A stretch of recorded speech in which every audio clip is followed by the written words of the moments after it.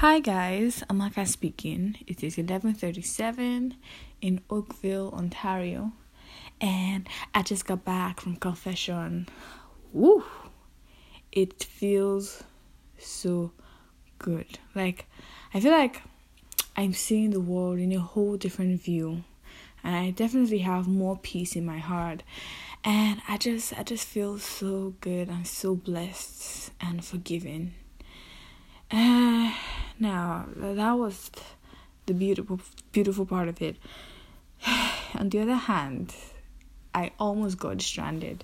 I don't know why I didn't think it through, but I used the Wi-Fi in the house to get Google Maps to lead me to the church, but I didn't think it through because I didn't think about how I was going to come back. So as I got to the church, had my confession, did my penance.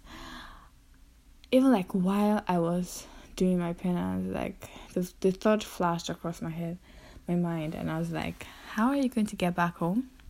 But I'm like, God's got me, so it's all good. So I got out, and then I decided to play, because I had my headphones, so I decided to listen to the song.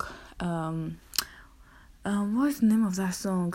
Remember, no matter where you go, you always remember the road that will lead you home.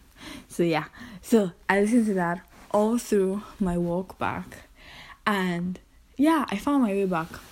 I found, with my 10 over 10 brain that God blessed me with, I found my way back, and I'm so proud of myself. I was like, whew. Because, also it's a beautiful day. The sun is out. There's cool breeze blowing. So I was like, you know what? If I get closer, it will be exercise.